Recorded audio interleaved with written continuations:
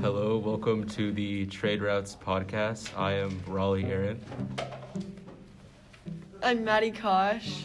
And I'm Brooke Gamble, and I think we should just jump into the questions for our podcast today and what we are going to be addressing. Raleigh, you can go first. So our first question is, what inventions were created to make trade more efficient? And for the Indian Ocean trade routes, they're primarily on sea, like not really on land.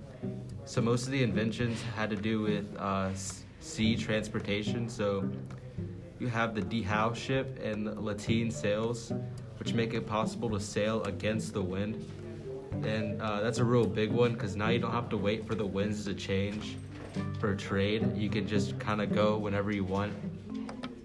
And then you have the stern post rudder, which makes it really easy to turn ships. And that helps a lot. And you see that used primarily in China with their junk ships and stuff like that. Yeah, I can't imagine how, time consuming or how time efficient it would be to, not have to wait for the winds to change anymore. Yeah, you can just go whenever you want now, so. Yeah, that's useful. Okay, so in the Trans-Saharan routes, we have the Astrolabe. I don't know if I said that right, but it's a device that tells a time or location, and it's really important if you're on a trade route, and it just uses the stars and sun and other celestial bodies to see where you are. And another big one is the camel saddle. So the South Arabians made a camel to ride the back of the hump more comfortable. Each South and Northern, they made different types of saddles because they had different types of camels. Like the Northern Arabians, they made it saddled to ride on the top of the hump, and the Somalis, they made it to help carry loads and more goods. That's interesting because actually when I was researching, I saw the astrolabe thing. It was diffused to Europe and also used there, so I guess that's an example of knowledge being diffused and translated. For the Silk Roads, I know a really big thing that caused a lot more efficiency in trade and just commerce in general was the diffusion of paper money, and just kind of instead of having to use coins, and they didn't have to carry around all these coins and stuff, and I guess that was hindering trade. But also the bills of exchange, which was really the first promise of money, I guess, that has ever created. I wonder if that stemmed debt. I wonder if debt came from promising money but not paying it on the spot, because I know banking houses allowed for bills of exchange to happen. So I just think that's really interesting because we see the first, I guess, kind of ancient IOU for money that we haven't really seen before. And that concludes inventions that we can really think of from our research.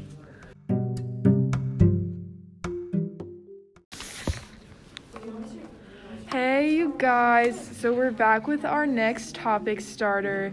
And today is what did religion play? What kind of role and what kind of impact did religion have on trade? Because, you think about it, it's commerce is trade. Why would religion have anything to do with? But I think there are a lot of ways religion ties into it. And Maddie, I think you can start us off here. Okay, so in the Trans-Saharan trade routes, Islam was spread in North Africa mainly because of the caravans. And it was spread along the trade routes. They were just spreading their word. And most of the time, if they didn't voluntarily convert, they were most of the time forced into converting into Islam because they wanted their word to be spread the most. I'm just wondering on how, because I remember during a few lectures of a WAP teacher I had, they were talking about ways of conversion. What do you think about the tax and the enslavement? I think it's actually pretty smart that they made the way where they would tax them if they weren't that certain religion. And I just thought it was a cool way that they did it. Sorry, that was just some background noise. And I think I have a few words to say on my trade route and religion. Religious syncretism was kind of a big thing on my trade route because it was just so large and stretched across so many regions, just India, a lot of Southeast Asia, Central Asia, just so many cultures and stuff to be discovered. And I know one time when I was researching Marco Polo, when word got back about the Mongols and their religions, Pope Innocent IV attempted a Christian conversion of Mongols on the Silk Route through friars. Like, he sent friars and tried to convert them to Christianity, but I don't know, I guess that's an optimistic view of him. And then Marco Polo also, when he traveled back, he was the first person to visit Burma, and Buddhism is practiced a lot in Burma, and he bought the Buddhist beggar's bowl and the Buddhist toe.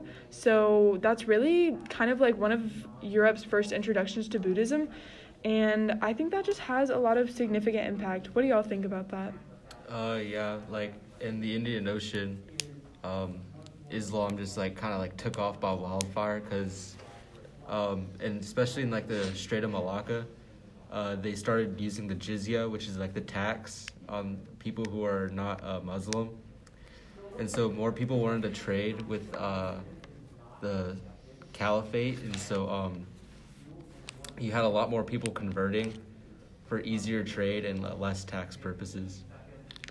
That's really interesting how they just kind of, I guess, still like found a loophole in their religion where they treated everyone equal, but at the same time, like, not really. Yeah, they made them believe they were being treated equal. Yeah, that's an interesting take on that. And also, finally, we're gonna get into some personal feature stories. Basically, it's just who were some famous explorers on our trade routes, and I think there are so many for all of ours. And yeah, so I'll just start off. I think a really underrated group of explorers that aren't really considered as explorers maybe were the caravans. They were basically, or like the merchants that just traveled along the whole trade route, because they were some of the only people that directly went from like Europe to Asia, because you know they talk about how nobody from Europe or anybody from Asia like directly traded with Europeans or Asians. And I think they were like the only people that did that, and I think that was very useful and maybe overlooked as just like, I don't know. And then another big one everybody knows about Silk Roads is Marco Polo, of course. And he was from Venice. He was a merchant and adventurer. He journeyed into Central Asia, and he was one of the first people to account on how China was when it was under Mongol rule. He spent 17 years there. And a lot of his writing worked on culture, geography, religion of areas that were previously not really traveled. And his famous book, which I apologize for pronouncing wrong, is Devasement du Monde, published in 1298, famously known as the Travels of Marco Polo. And he encouraged a lot of European ventures out into unknown territories when the Europeans were kind of in the dark about Central Asian stuff, and this just encouraged them to want to buy some of their stuff. And he brought back luxury goods as proof, like jade, porcelain, and silk and stuff. And a lot of maps of Asia were based on his description until Christopher Columbus voyages. So there's a lot to unpack there. Raleigh, what are some famous explorers in your area? So the real big one in mine is Zheng He, and he was a eunuch under the Ming Empire, and he created these treasure ships for China that were 4 times as big as the ship Christopher Columbus would have sailed on.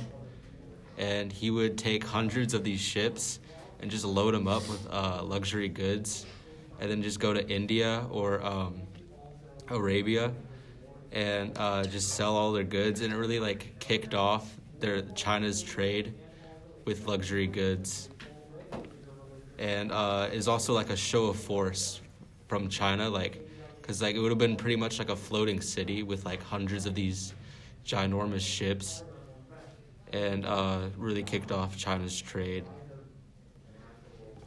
So in the trans-Saharan trade routes, Ibn Battuta, he was the most famous explorer of their time. So he was also a geographer and a scholar, and he wrote the Rihala. Don't know if that's pronounced right. It's spelled the Rihla. And it pretty much just describes the people, religions, cultures, and traditions that he saw along the trade routes, because he traveled with the caravans and just, like, experienced just everything that he saw. And a lot of the things he was not used to, because the way that, like, cultures diffused, it was all, like, syncretized differently than what he was used to. Yeah, I think explorers and people who ventured out in, like, times where they didn't really have the internet, they couldn't tell what they were going out into, are really so valuable and useful to historians now to just tell how structure was back then. All right, so our next big question for this podcast is, what role did the environment and culture play in your trade route? And for the Indian Ocean, the big one is monsoon winds, which were very strong and predictable winds that were so predictable that they could narrow it down to the best week and even day for merchants to travel. And that's very important because that ensures your goods don't spoil on the way and that you'll get to your destination very quick. And also, a way culture really influenced the trade was the Muslim traders from the Caliphate were more likely to trade with you if you were also Muslim, so that led to like mass conversion in Southeast Asia. As far as biological diffusion, there were a lot of settlements set up on the Swahili coast of Africa from the Abbasid Caliphate, and they started trading ivory with everyone. But that's really it for that. And then there, That's interesting.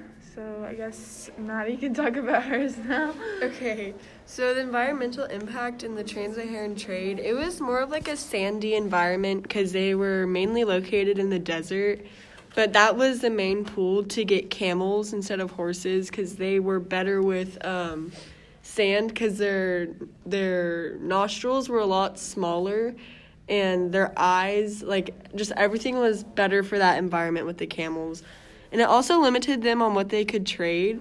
But something that was good for trading was the bananas. It was really well adapted to the environment, and it made the food supply increase. And it enriched many diets, and that caused, like, a push or a pull for I cannot speak. Population growth? For population growth.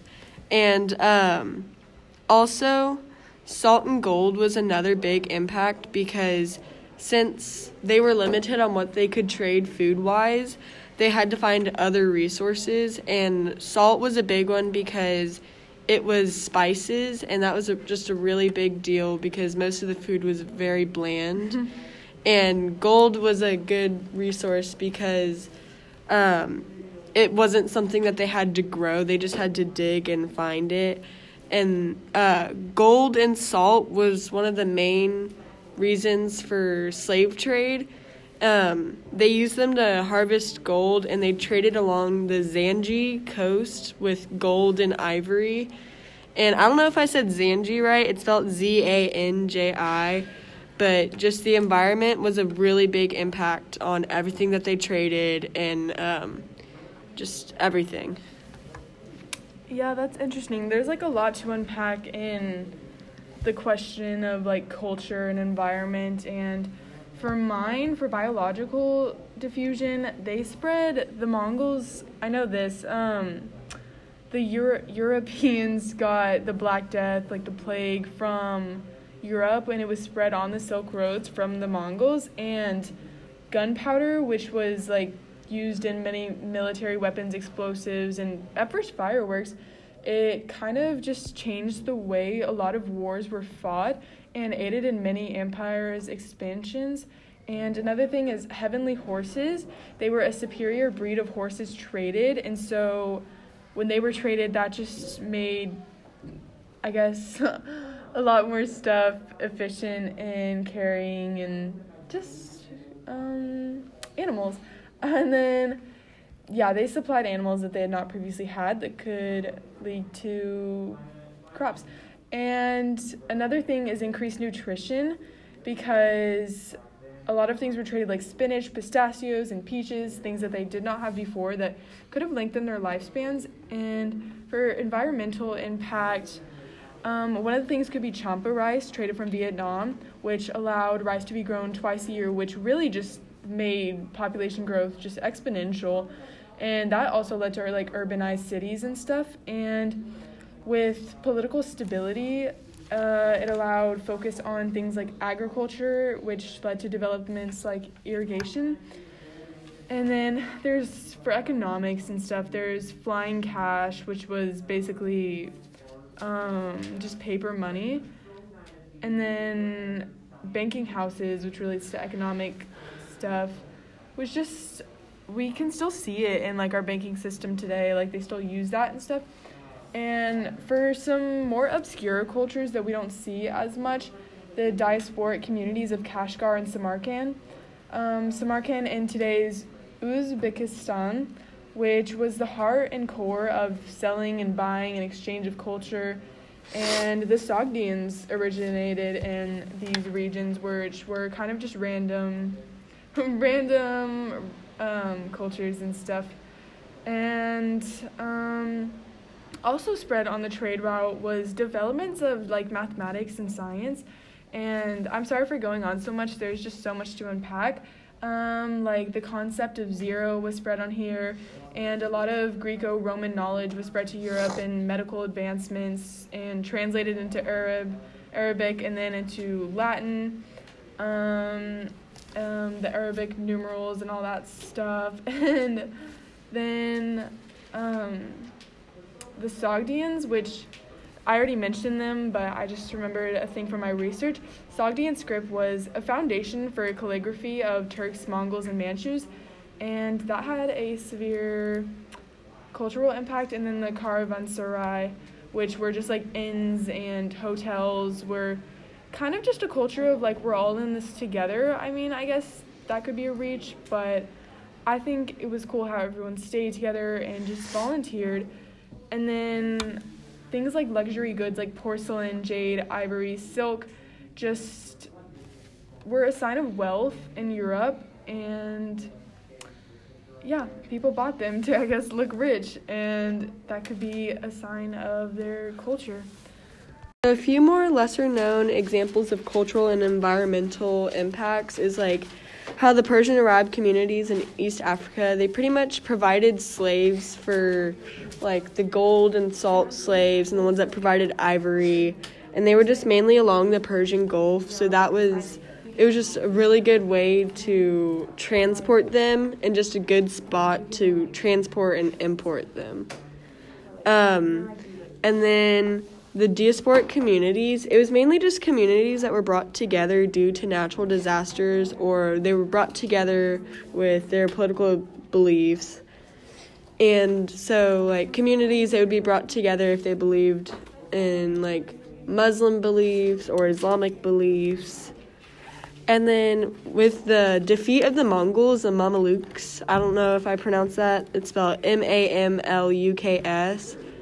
It's just pretty much how they defeated the Mongols in the Battle of Ain Jalut, and they saved Egypt and Islam from the Mongols overexpanding, and it was just led by the Q2s. It's kind of hard to pronounce, but yeah.